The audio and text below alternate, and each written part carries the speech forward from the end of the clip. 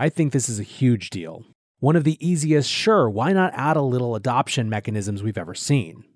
I also think that in our current context, that employers are going to be looking for any edge to keep talent.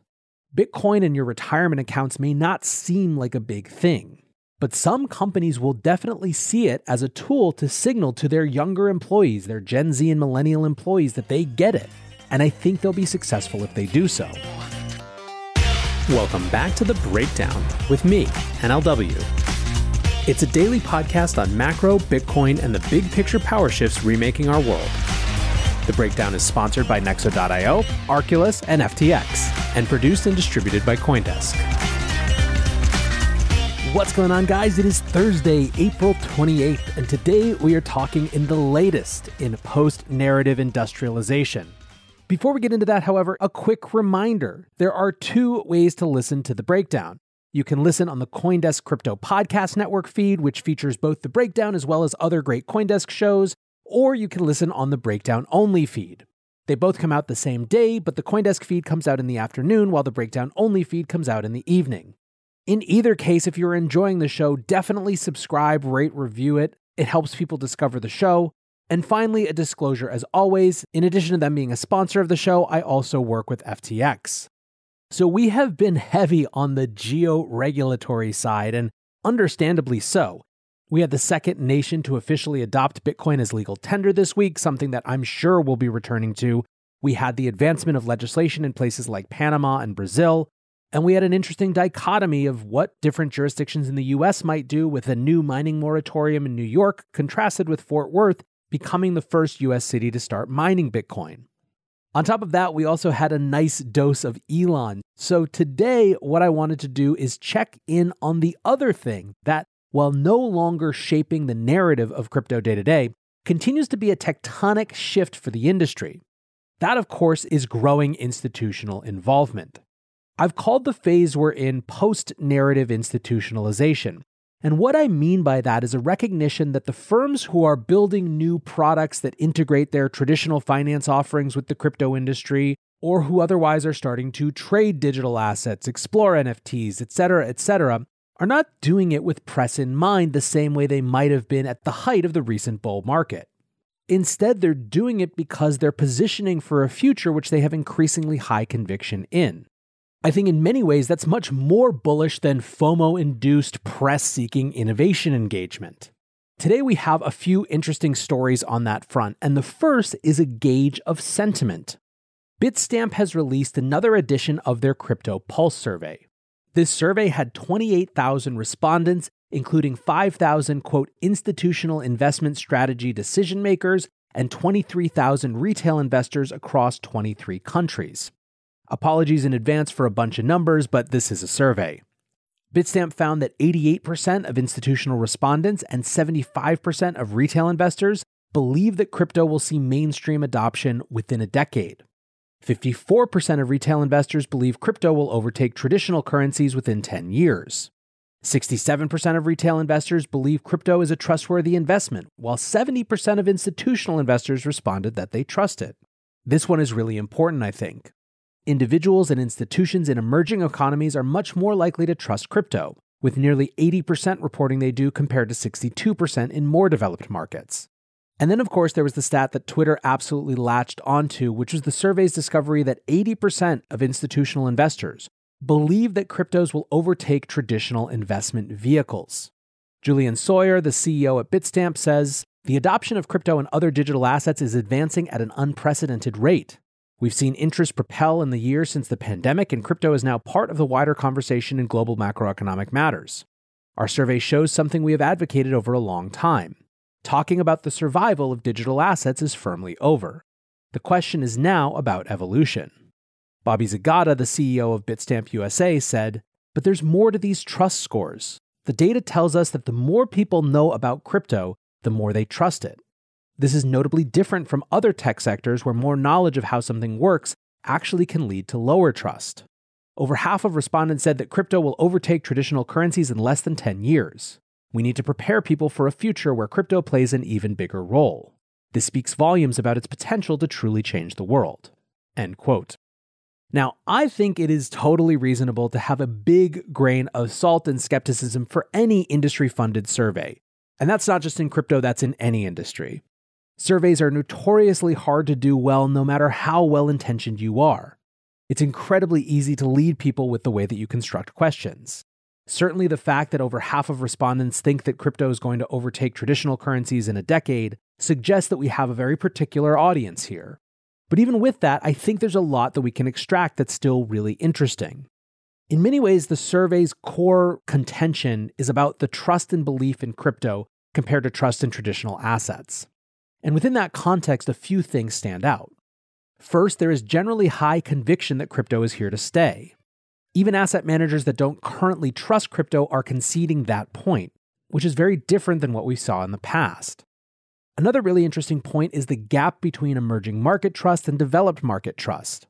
This suggests that in places where there is relatively less trust in fiat currencies and traditional markets, crypto is seen as a much more viable alternative. It's interesting to note that trust seems to be relative rather than absolute, which might suggest that collapsing trust in developing markets and developing market currencies could be a stronger adoption driver in the future. Finally, one negative side thing, it's definitely the case that the perception that crypto markets are unregulated or poorly regulated is really sticky. And this makes sense. We've had a decade of harsh rhetoric and condemnation from governments, traditional media, and just in pop culture. That started to shift, but there's still a long history of crypto is for criminals or it's not useful, and we see it even today. But still, there are clearly big things shifting. So if that's the sentiment side of the story, what about the actual adoption side of the story? Well, we've got that too.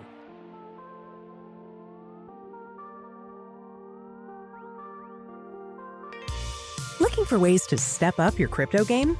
Then go with Nexo. For starters, you get free crypto for each purchase or swap. How about earning guaranteed yields? Up to 17% paid out daily. Ideal for you hardcore hodlers. You don't even need to sell. Instead, borrow instant cash against your assets. Get the most out of your crypto with Nexo at nexo.io. That's NEXO.io. Meet Arculus, the next generation cold storage wallet.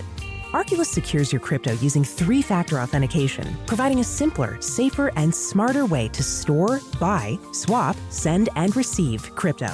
Arculus is offline cold storage. Your private keys are encrypted on the Arculus keycard and are never online. Stay safe from hackers with no cords, no charging, no Bluetooth. Just crypto security made simple. Buy Arculus on Amazon today. The Breakdown is sponsored by FTX US. FTX US is the safe, regulated way to buy and sell Bitcoin and other digital assets, with up to 85% lower fees than competitors. There are no fixed minimum fees, no ACH transaction fees, and no withdrawal fees. One of the largest exchanges in the US, FTX US is also the only leading exchange that supports both Ethereum and Solana NFTs. When you trade NFTs on FTX, you pay no gas fees. Download the FTX app today and use referral code BREAKDOWN to support the show. Fidelity is one of the world's largest financial service providers. It's also the United States' single largest retirement plan provider. It manages the retirement plans for 23,000 companies. This week, Fidelity announced that those retirement planners will have the option to put Bitcoin into their accounts directly. The product is called the Digital Asset Account and will be a part of Fidelity's core 401k. The account will hold Bitcoin and short-term money market investments for liquidity purposes.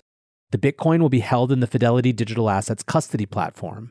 When the plan goes live later this year, savers will be able to allocate up to 20% of their 401ks to Bitcoin, although the plan sponsors, i.e. the companies that Fidelity works through, can lower that threshold. Initially, they will only offer Bitcoin, although they anticipate other digital assets will follow. David Gray, who is the head of workplace retirement offerings and platforms at Fidelity, said, "There is a need for a diverse set of products and investment solutions for our investors. We fully expect that cryptocurrency is going to shape the way future generations think about investing for the near term and the long term." Gray also said that this came effectively from demand. "We have seen growing and organic interest from clients, especially those with younger employees." Now, this is definitely forward-looking for the retirement industry.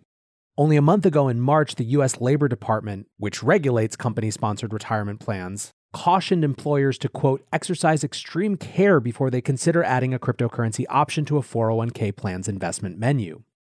Vanguard Group, which is a major Fidelity competitor, said that it, quote, has no plans to offer a cryptocurrency option within its 401k plans.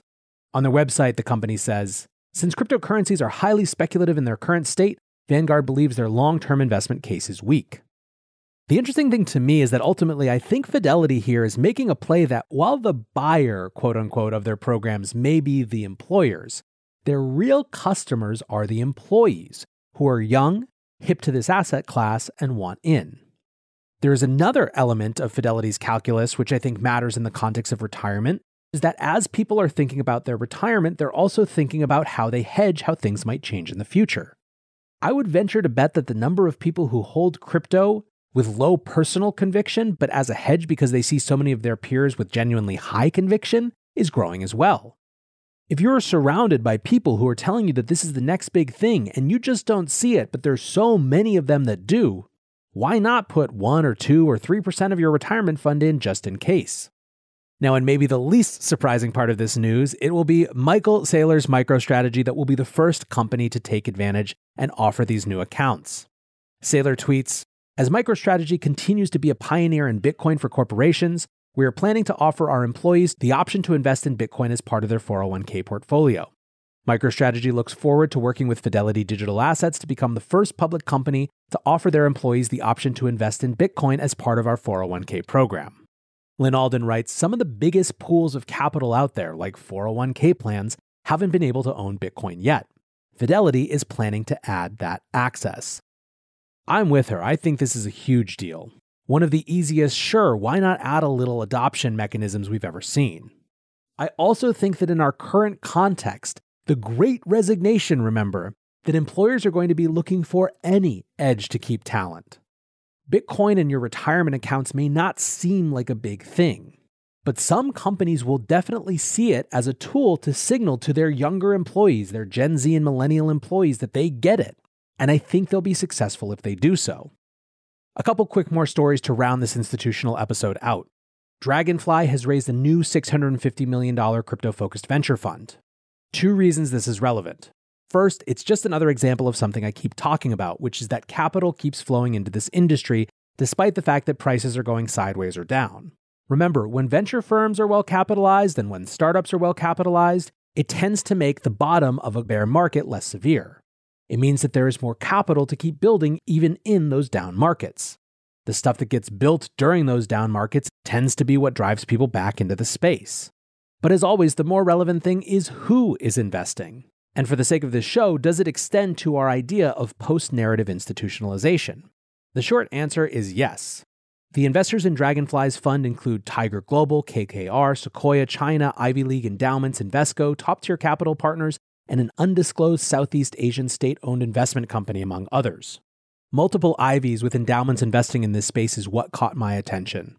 It was really big news when the first endowment started investing in crypto a couple of years ago, and this suggests that it's becoming a bit de rigueur. Another one. Goldman Sachs is apparently exploring the tokenization of real assets. Security tokens are back on the menu, baby, but now they're called NFTs. Matthew McDermott, the global head of digital assets at Goldman Sachs, said at the Financial Times Crypto and Digital Assets Summit on Wednesday, "We are actually exploring NFTs in the context of financial instruments, and actually there, the power is quite powerful." Clearly a quote taken from a live conversation. We could do a whole series of shows on the first wave of tokenized securities and what that meant and why they didn't go anywhere and what the appeal was then, what it continues to be. But the point relative to this show is that this is another example of a firm just doing the Web3 thing rather than trying to make hay out of it. Now, wrapping this all up, I think it's important as we're talking about these bullish long-term institutional investor attitudes that we recognize that it continues to be pretty bloody in terms of short-term institutional participation. We've seen a couple weeks of institutional outflows from crypto-related funds. And even in the weeks that we've had some inflows, it's not like it's been a steady climb. Honestly, when you take this together with all of this actual adoption that we're talking about, it should make you even more bullish. These institutions aren't out there making huge hay getting press with their announcements. They're not doing massive FOMO-induced deals. They're actually building long-term infrastructure to be involved with Bitcoin and other digital assets and getting ahead of what they clearly believe will be increased consumer demand. I think that's a pretty exciting thing, and clearly I'll be keeping an eye on it to share with all of you here. For now, I want to say thanks again to my sponsors, Nexo.io, Arculus, and FTX, and thanks to you guys for listening. Until tomorrow, be safe and take care of each other. Peace. Hey, Breakdown listeners, come join CoinDesk's Consensus 2022, the festival for the decentralized world, this June 9th through the 12th in Austin, Texas. This is the only festival showcasing and celebrating all sides of blockchain, crypto ecosystems, Web3, and the metaverse, and is designed for crypto newbies, investors, entrepreneurs, developers, and creators.